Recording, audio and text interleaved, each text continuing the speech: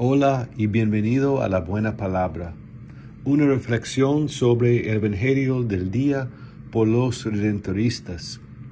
Mi nombre es Padre Juan Olenick y les habla de nuestra casa provincial ubicada en Washington, D.C. Hoy es 22 de enero, lunes de la tercera semana del tiempo ordinario, y en la Iglesia de Estados Unidos es el día de oración por la protección legal de los niños no nacidos. El Evangelio de hoy viene de San Marcos, capítulo 3, versículos 22 a 30. No hace falta que les diga que vivimos en un país muy dividido en todas las áreas de nuestra sociedad, desde los deportes, el aborto, el racismo, la religión y la política. No parece haber mucho terreno común en el que apoyarse. Todos parecen enfadarse fácilmente cuando se les cuestiona su forma de pensar y se apresuran no solo a defenderse, sino a atacar a quienes consideran culpables de no pertenecer a su grupo. Creo que encontramos un ejemplo perfecto de esto en el Evangelio de hoy. Jesús había estado realizando muchos milagros, entre ellos expulsar demonios de personas poseídas, por lo que se había hecho popular entre el pueblo judío.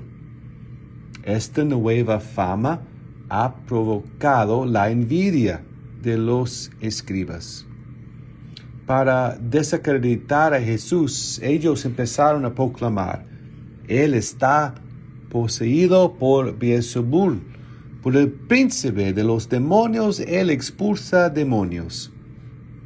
La lógica no está muy bien pensada, como señala Jesús a la multitud. ¿Cómo puede Satanás expulsar a Satanás? Si un reino está dividido contra sí mismo, ese reino no puede permanecer. Todas sabemos lo que puede ser la división. La experimentamos en nuestras familias y amigos con discusiones, separaciones y divorcios. La experimentamos dentro de la escuela con nuestros compañeros de clase y en nuestro trabajo con nuestros colegas. La experimentamos incluso en nuestras parroquias. La división consiste en romper y separar. Jesús tiene razón sobre una cosa: el diablo es toda división.